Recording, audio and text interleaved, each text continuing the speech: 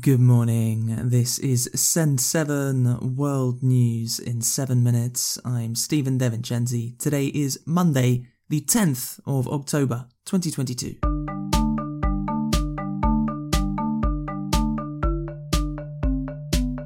Starting in Europe today, between Ukraine and Russia, there was an explosion on the Kerch Bridge on Saturday. The Kerch Bridge connects Russia to the Crimean Peninsula, which was captured by Russia in 2014, and Russia considers to be a part of Russia, although almost no other countries recognize this. It is not clear how the explosion happened.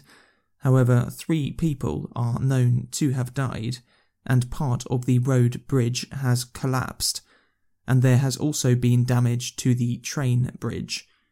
Russia said that the explosion was caused by a truck bomb, and that they were investigating. Ukraine has not claimed responsibility for the attack. However, some officials have suggested that Ukraine was responsible. Russia has reported that train services have continued on the bridge and some road traffic has continued. The bridge is considered important for Russia's military as a route to supply Russia's army in the occupied regions of South Ukraine. Also in Ukraine, the city of Zaporizhia, which is controlled by Ukraine, was hit by Russian missiles on Saturday evening and yesterday morning. At least 12 people were killed when their apartment blocks were hit, and rescue missions are continuing. Ukraine has said that Iranian-made drones, which are designed to explode when they hit a target, have also been used in the city of Zaporizhia. Iran denies giving drones to Russia. In the north of Ukraine, Russia is continuing to fire artillery across the international border into the Chernihiv and Sumy regions of Ukraine, and fired missiles into Kharkiv city yesterday. In the east, the Ukrainian army has recaptured some villages in the Luhansk region. There is constant artillery fire across all of the 2,500 kilometers of front line in Ukraine. In Norway, the Nobel Peace Prize has been awarded to human rights activists in Belarus, Russia, and Ukraine.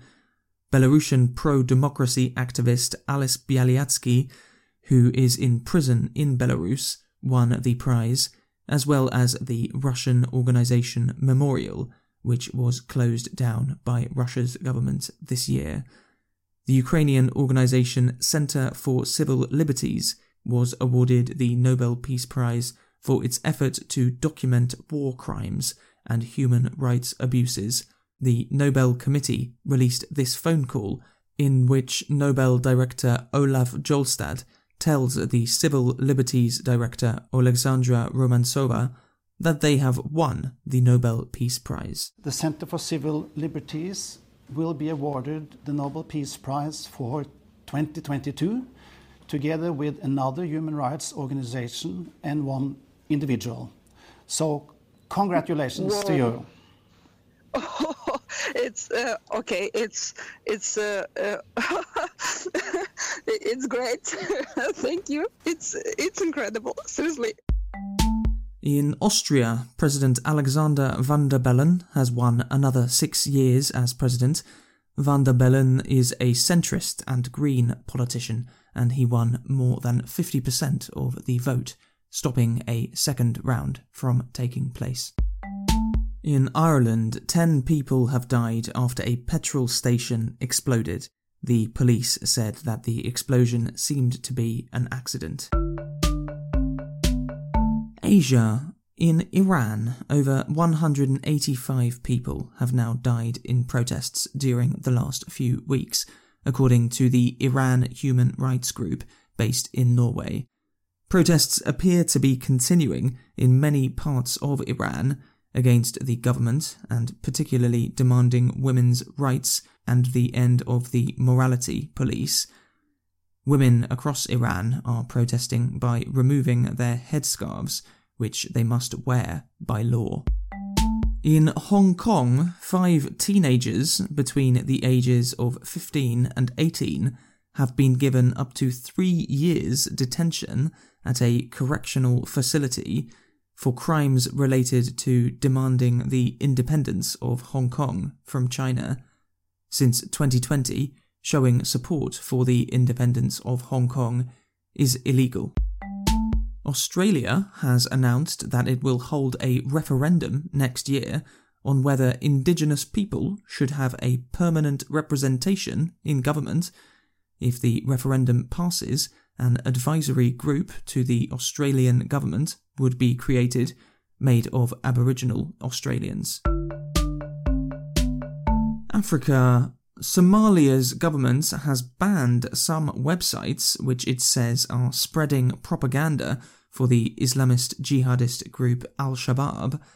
The government has said that it will punish media organisations that spread the messages of Al-Shabaab, which has been fighting the government for over 10 years.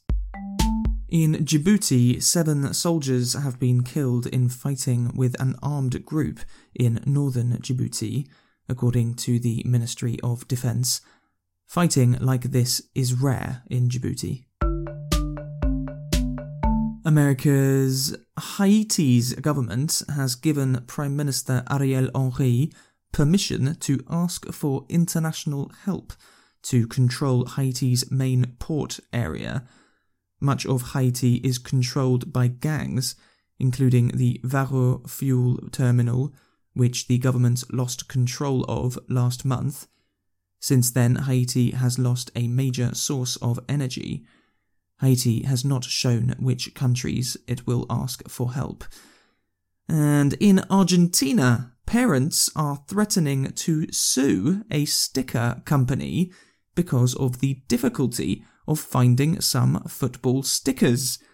Before the World Cup in Qatar, stickers from the company Panini are extremely popular with Argentinian children and some adults, and people buy closed packs of the stickers, not knowing which players will be inside. Parents say that they are spending too much money and they can't find Argentina's top player, Lionel Messi. A massive thank you to our newest supporters, Eva in Slovakia, Eric in Taiwan, and Lise in France. If you find this podcast valuable, then please help to support us at send7.org/support. Supporters can also read the transcripts of every episode. I'm Stephen Devincenzi. Tomorrow you will be with Namitha Raghunath. Have a great day.